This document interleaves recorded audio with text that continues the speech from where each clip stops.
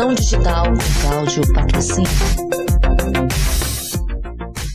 A sociedade conectada esboça uma nova natureza de complexidade de negócios.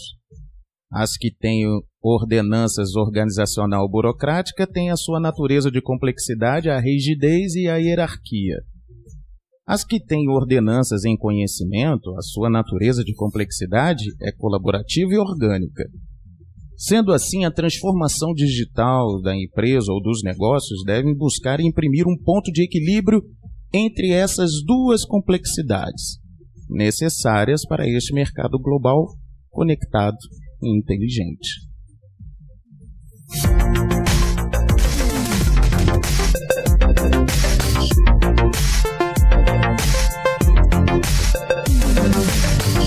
Revolução digital com Cláudio Patrocínio.